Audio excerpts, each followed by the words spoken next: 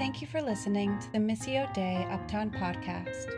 We are a church committed to our neighborhood, seeking to love and serve our beautifully unique community as we join God as He makes all things new. To learn more about us, visit mduptown.com. So we're doing a series on being unstuck, and it would be easy to see it kind of as a self-help series. We hope it's a spiritual formation series, one that forms you into the image of Jesus. And as I've said every other week, many of us have gone through a lot this last year. We've had loss of people in our lives that have been taken from us. We've had fear or worry about jobs and health and finances.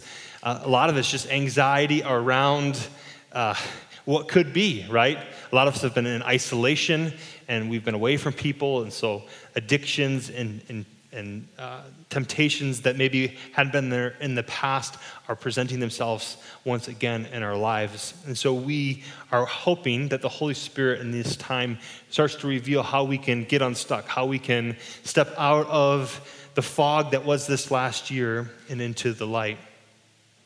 And much of what we talked about so far has been internal. It's about been stepping into the healing arms of the Father and listening to the voice of the Spirit that reveals Jesus' burden, which is light. So much has been about us internally. And today, I want to talk about some of the external forces of this past year and our response as Christians that I think actually can help us get unstuck. Think about our last year, and there has been a heightened tension in race relations, has there not? I mean, it's been intense. And I think most of us that know our history know that our church is filled with a racist past. This is not something that's new. This is not something that just happened. All of a sudden, our country in the last year has become more racist. No, it's just been this undercurrent. It's been something that's been happening under the surface, and people have been emboldened in their racism. People have been emboldened to fight against racism, and so there's been this clash. And I think there's greater racial tension that we've experienced, and that is heavy. Certainly, it's extremely heavy for someone that's a person of color. It's heavy for anybody that wants people to have equality and wants people to live freely. We've also been going through a global pandemic, right? And there's been all sorts of opinions about how you're supposed to deal with that. And maybe we've been disappointed with the way that our family members or friends have approached that topic of wearing a mask or trying to protect other people by staying inside. And it seems like that situation has divided our country even more. It's like there's been these polar opposites of some people say, believe in science. Some people say, we want to hold on to our liberty. Even now, there's a significant divide over the vaccine. There's no question this pandemic has politicized. And though I have an opinion on who I think has handled this better, in my own mind, both sides have used it for their own political gain and for their own power. There are ideological divides all across our country. Economically, how to deal with poverty, or about human rights, about policing, about sexuality, about climate change, about race. The list goes on and on and on. And those ideological differences turn into political differences, right? And so we have all sorts of issues that have come up because of just trying to vote for a president. And so all those issues are important, and we need to think about them the way Jesus would want us to. We need to determine how God would want us to think about voting, what to support, what matters most. How do we determine how we're supposed to live our lives in light of this? But today I don't want to talk so much about the right theological perspective on those issues, though important. I want us to think about how do we posture ourselves as Christians in a nation that is stuck.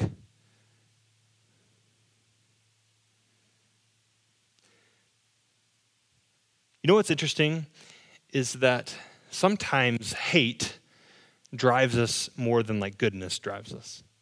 Like we've had, this year was incredible voting numbers. And I think that it was less about the candidates that we were voting for and more about how much we despised the other side. It drove the voting booth. It's like, I don't like this other person so much that I'm going to go and do this. Hate drives us.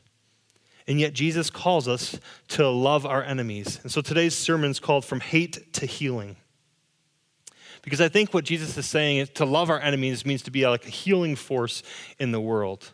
And I'm wary of the word reconciliation because I think sometimes reconciliation is this idea that you're going back to a place where the relationship was good. And in certain situations and certain problems in our society, there is no going back to some place that was good. It's always been bad, right? So the term healing, I think, is actually better. But how do I become a healer?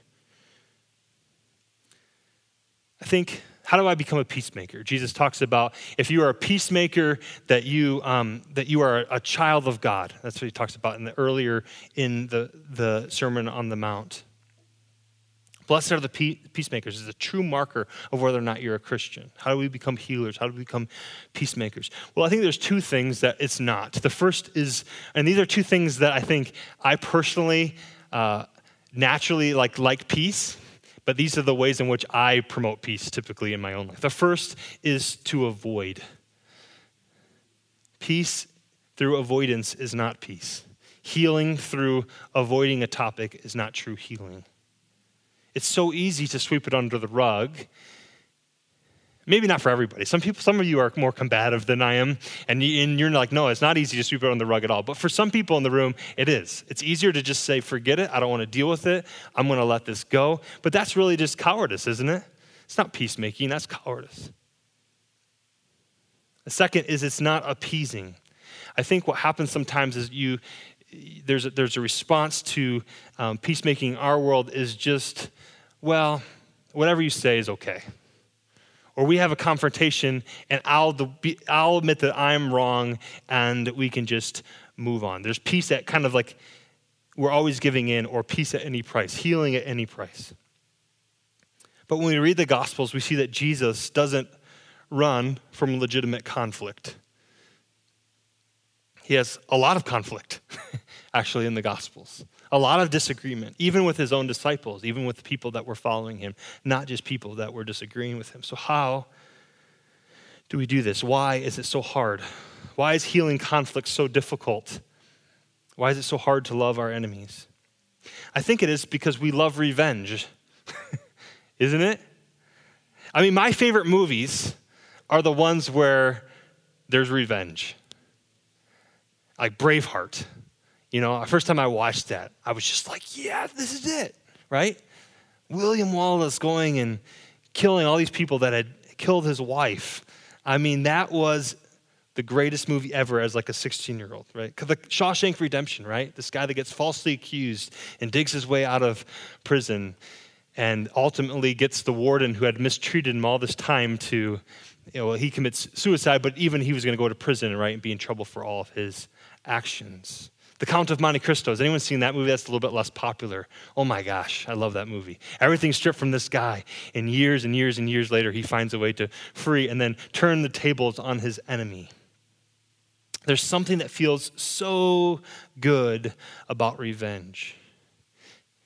Now, sometimes you could say that this is justice, and I would agree with you that justice is good, but there's a fine line, isn't there, sometimes between hate and revenge that feels so good, and justice that's righteousness.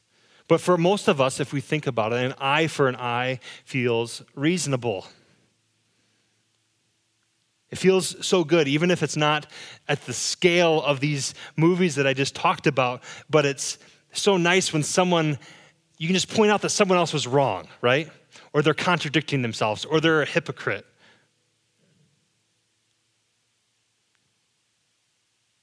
It's so great to watch someone get what they deserve.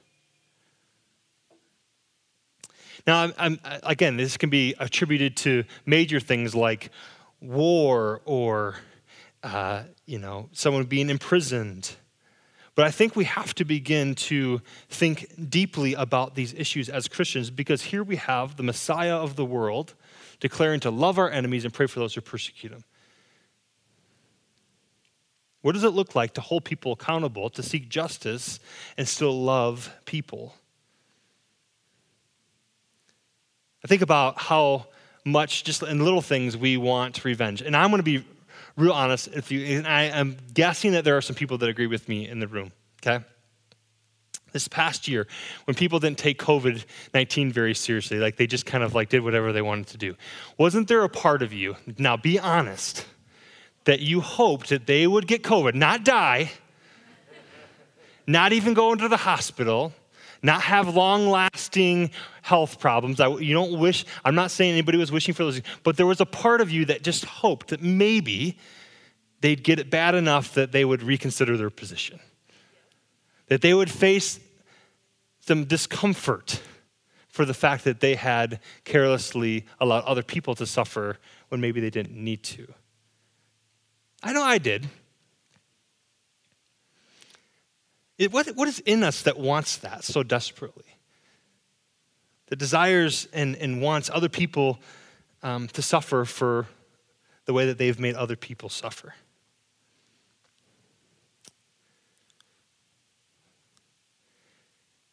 The problem is, I think, is that hate and vengeance doesn't actually work. In the end, it doesn't actually work. I was reading a couple different sermons, one by Miroslav Volf, who's a famous philosopher. He teaches at Yale, and he writes a lot about peace. He writes a lot about, he writes a book called Exclusion and Embrace, and this idea of what it really means to forgive. And I was reading another sermon by MLK, Martin Luther King Jr. And so this next portion is kind of me summarizing what they had to say. The first thing that they had to say is that hate and revenge never ultimately suffices. Because what it does is that hate just creates a cycle of hate. Revenge creates a cycle of revenge. It intensifies hate and evil in the world. If you hit me and I hit you back, we'll just continue to go on and on and on and on. Sometimes for generations or people.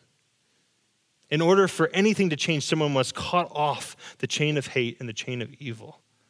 It only intensifies until someone injects redemptive love. If we go in these cycles, like always happens, we see this in the battles that even our country has gone into over the wars that we've embraced over the last 30, 40 years. You can just look even in those years about how what happened in the 90s impacts what happens in the 2000s. What happens in the 2000s will impact how it happens in the 2020s. Because what happens is people, when war happens, innocent people are hurt, right? People that had nothing to do with it, that creates a hate for them, or their parents were killed, and then it comes back, and it just goes on and on and on and on. It never changes. It's a cycle. And the only way to stop it, again, is if someone gives up, like they're not powerful enough to fight back, or the enemy is totally destroyed. But usually even that is temporary. There'll be generations later that come again and try to appease whatever wrong they've been facing. And if those two things aren't enough, there's two other reasons. I think that hate actually distorts the personality of the hater. It impacts us. When we hate, when we despise, when we seek revenge, it affects us. You can't see straight. Your vision is distorted. This week, I got my car towed, and I didn't think I should have got my car towed. I didn't park in a spot intentionally that would get my car towed. I did not see any signs.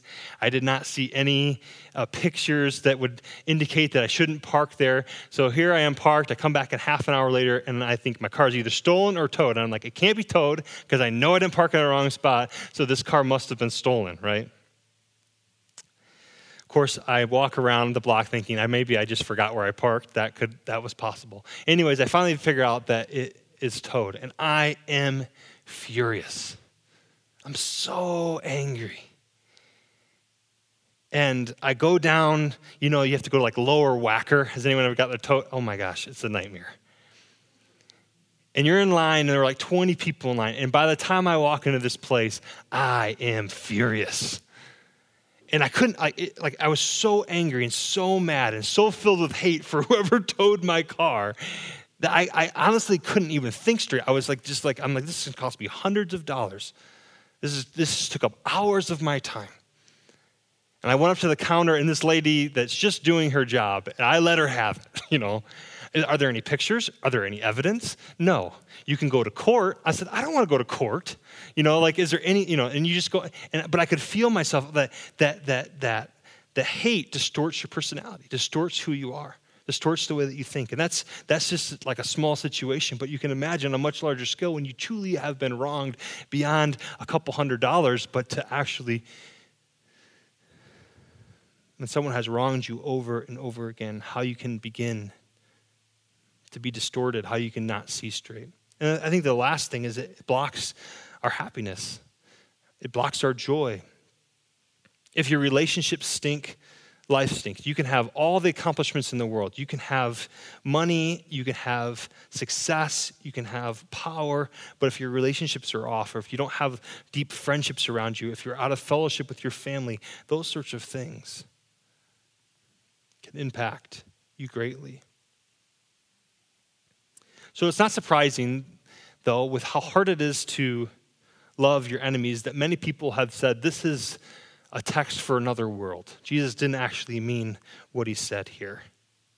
This is Jesus. We love him, but he was an impractical idealist, utopian dreamer, as people have claimed Jesus is because of this Sermon on the Mount and this particular passage about loving enemies. Maybe we just skip to the passages that allow us, to do the eye for the eye thing or whatever we want. So what does Jesus mean? Well, how are we supposed to love our enemies? Pray for those who persecute us.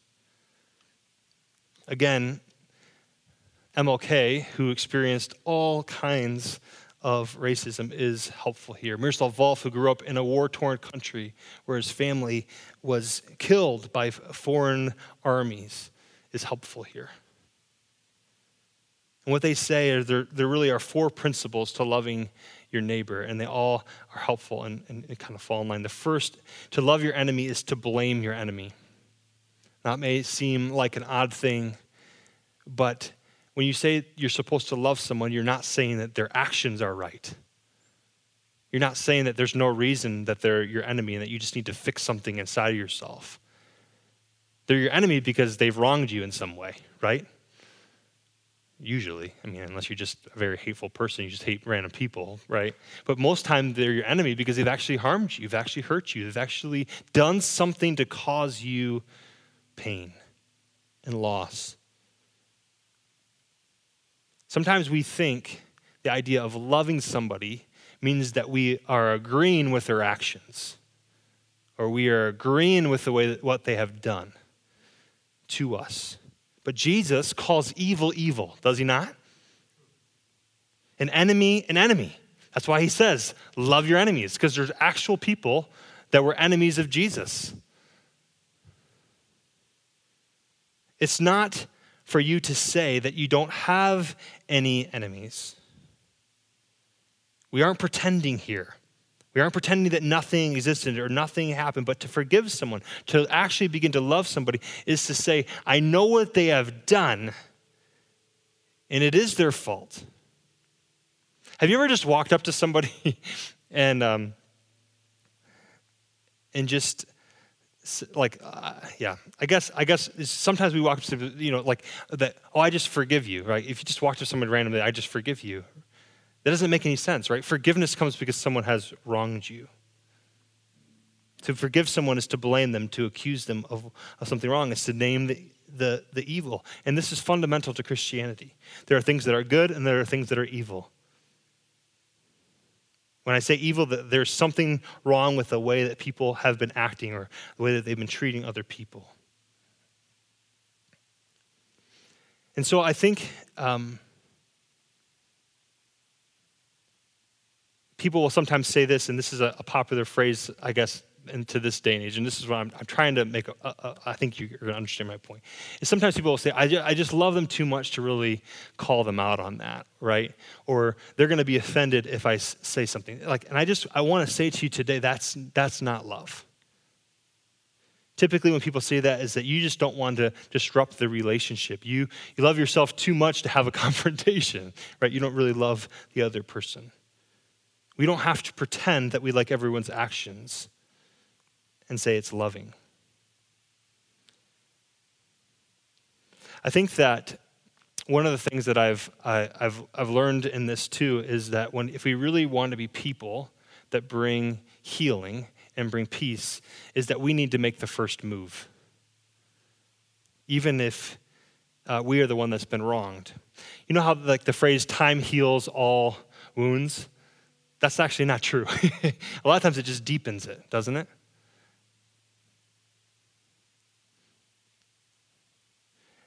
And I think about the gospel, and Jesus makes the first move, does he not? Healing comes, peacemaking comes when we make the first move. I think sometimes we'll say, well, they wronged me, so they should come to me first. That's actually not probably ever going to happen. So many of you are in these distant relationships with someone that has deeply wronged you. And Jesus might be asking you to make the first move, even though you've been the one that's been wrong. The second thing that I think that's a part of this, blaming them, is how do we go about doing that? I think there's this picture in the scriptures of speaking truth in love. Some people will say, well, I just tell them like it is. If people don't like it, that's too bad. Well, guess what? If you don't speak the truth in love and you just tell it like it is, they're not going to respond to that. A lot of times speaking the truth in love is just a way of someone saying, I'm just going to be a jerk, right? It's kind of like a self-righteousness, is to kind of blame them without any sort of compassion for them. And that kind of gets to the second point of how do we love our enemies. So the first thing is to blame them. The second thing is to humanize them. We can't forgive somebody. We can't create peace with somebody. We can't have healing with somebody unless we see them as image bearers, as someone made in the image of God. That every person, regardless of the background or the things that they have done, matter to the God of the universe. You got to find that image-bearing part of every single person. We have to believe in our hearts that those people, the people that have wronged us, the people that have hurt us, have actual value and worth. And then we have to move not just to say that they're human, they make mistakes, they're made in the image of God, they have value, but I too am not perfect.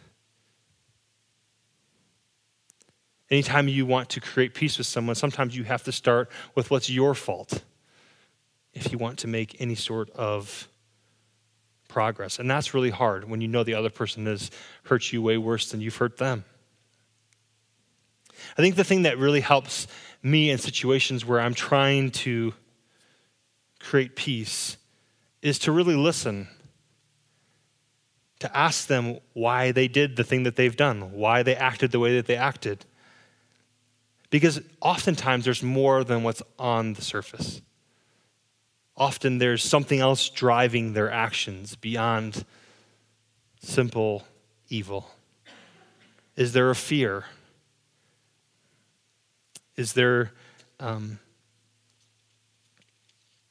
addiction? Is there a level of unhealth in other areas of the life that have led them to the place where they have hurt you and wronged you? So by listening to them, by humanizing them, by seeing the image of God in them, by beginning with your own failures and your own faults, you begin to be able to the process of healing. Because when we humanize the process in the other person, we begin to recognize the planks in our own eyes, right? The issues in our own lives, the things that we have done to perpetuate hate or to cause actions. And usually, not always, but oftentimes, it's a two-way street. Even if one person has done worse than the other, there is some reason that they're frustrated as well. The third way A third way to, part of the process is to love our enemy is to spare them. To spare someone is to forego retribution. Forgiveness is to condemn the deed, but spare the doer. Miroslav Volf writes, when the opportunity presents itself to you for you to defeat your enemy, that is a time when you must not do it. The person that hates you the most, the person that has gossiped the most, mistreated you the most, spread rumors the most, there is a time when you could defeat them, but you must not.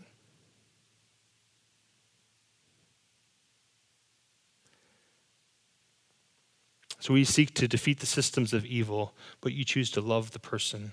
And this kind of love is the love that Jesus showed us, is it not? There's lots of different types of love. There's a family type of love. There's a friendship type of love, but there's also an agape type of love. This is the love of God, that you love a person not because they're necessarily likable, but you love them because God loves them. You may not like the things that they do. You may not like their personality, but you do love them. Love is understanding this, and having this redemptive goodwill for all people. You don't try to defeat them because you agape love them. And I think that there's something, when we think of sparing somebody, is this: we get caught up in trying to fix everything. I think we need to focus on reestablishing relationships, not on resolution. What I mean by that is resolution means that you come to an agreement on everything. Everything's figured out. Do you know anybody in your life that you agree with on everything? That you're just not going to have any differences with, that you're not going to have problems with at some point? And you can marry the best person on the planet, but you're going to have differences. You're going to have differences of opinions. You're going to have things that you don't see eye to eye on. And so even your enemies, there's going to be a level where you can restore the relationship, but you don't come to absolutes in every way. But love, this sparing of the other person, it has redemptive power to change people's life. This is the power that transforms individuals. If you only hate your enemies, you have no chance for them to be redeemed. If you love them, there is a power of redemption.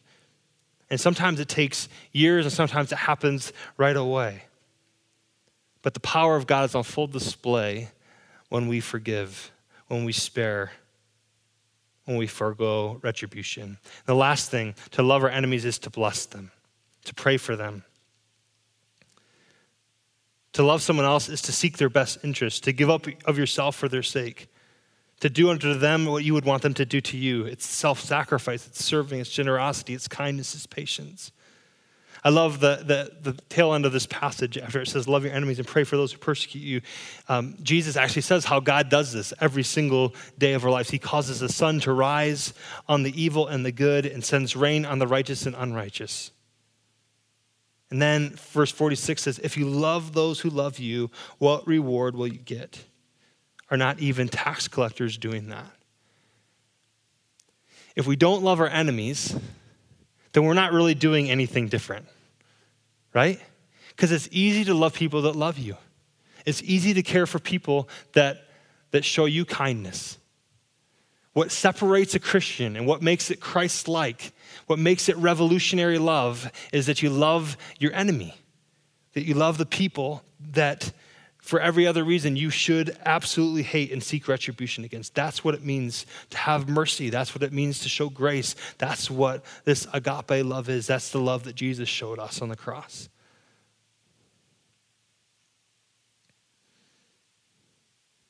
I think of Jesus, and it's incredible. In his own discipleship group, he had people with very different ideas. He had a zealot and a tax collector, right? People in polar opposites. Jesus eats with a thief, right? Zacchaeus, who had stolen from all of his people, who had betrayed Israel, had stolen from his neighbors and friends. Jesus washes the feet of Judas, who would betray him, and they would never be reconciled. Think about that. Jesus knew that Judas would betray him, and he still washed his feet. Jesus heals the man's ear who's going to arrest him and crucify him. And he makes the principle how about violence breeds violence. He says, those who live by the sword die by the sword. When they mocked him, he didn't respond. When they challenged him, he told quizzical, sometimes humorous stories that forced them to think differently. When they struck him, he took the pain. And Jesus on the cross, as they were mocking and scorning him, he says, forgive them, for they know not what they do. This is how Jesus saves. He loves them and he forgives them. He names the evil. He says what they're doing is wrong, but he spares them. And he blesses them. We recognize that the person of Jesus actually lived out the Sermon on the Mount. That he loved his enemies unto death. Jesus came to us and made the first move that he loves us even while we are still sinners. Jesus would rather die than to get revenge on his enemies. This is the picture of what it means to be a Christian. And our world is filled with conflict. And my guess is that you personally have lots of conflict in your life. There are people that drive you crazy. Maybe they're just annoying. There are people that have done wrong to you. There are people that have hurt you. Our larger society is filled with conflict, constant conflict, arguments, prejudices, classism, tribalism. And I just believe that part of our role as a Christian and part of our life is to become agents of healing. Ambassadors of the good news of Jesus. Whenever, we're more divided, everyone says this all the time, we're more divided as a country than we've ever been before. What is the place of the Christian to bring healing, to make the first move? That doesn't mean always compromise. It doesn't always mean that you agree with someone else. But what does it mean to love our enemies and to pray for those that persecute us in our time? Some of you may say, this seems like just another task for me to do. But I really believe that action forms us just as much as prayer forms us. I mean, prayer is action in some ways. But sometimes when we think about our Christian life and getting unstuck, it's this image of kind of like, I'm doing all these things internally. But sometimes external action, making peace with people that have wronged us, can help us break down many of the things that we're stuck in our lives, the things that hurt us. Because hate and this desire for revenge or frustration with other people is simply no way to live our lives. Let's pray. God, we ask you to make us agents of healing. If we just love those who love us, we're no different than anybody else. We become our own echo chambers. We become just like the tax collectors, as Jesus would say.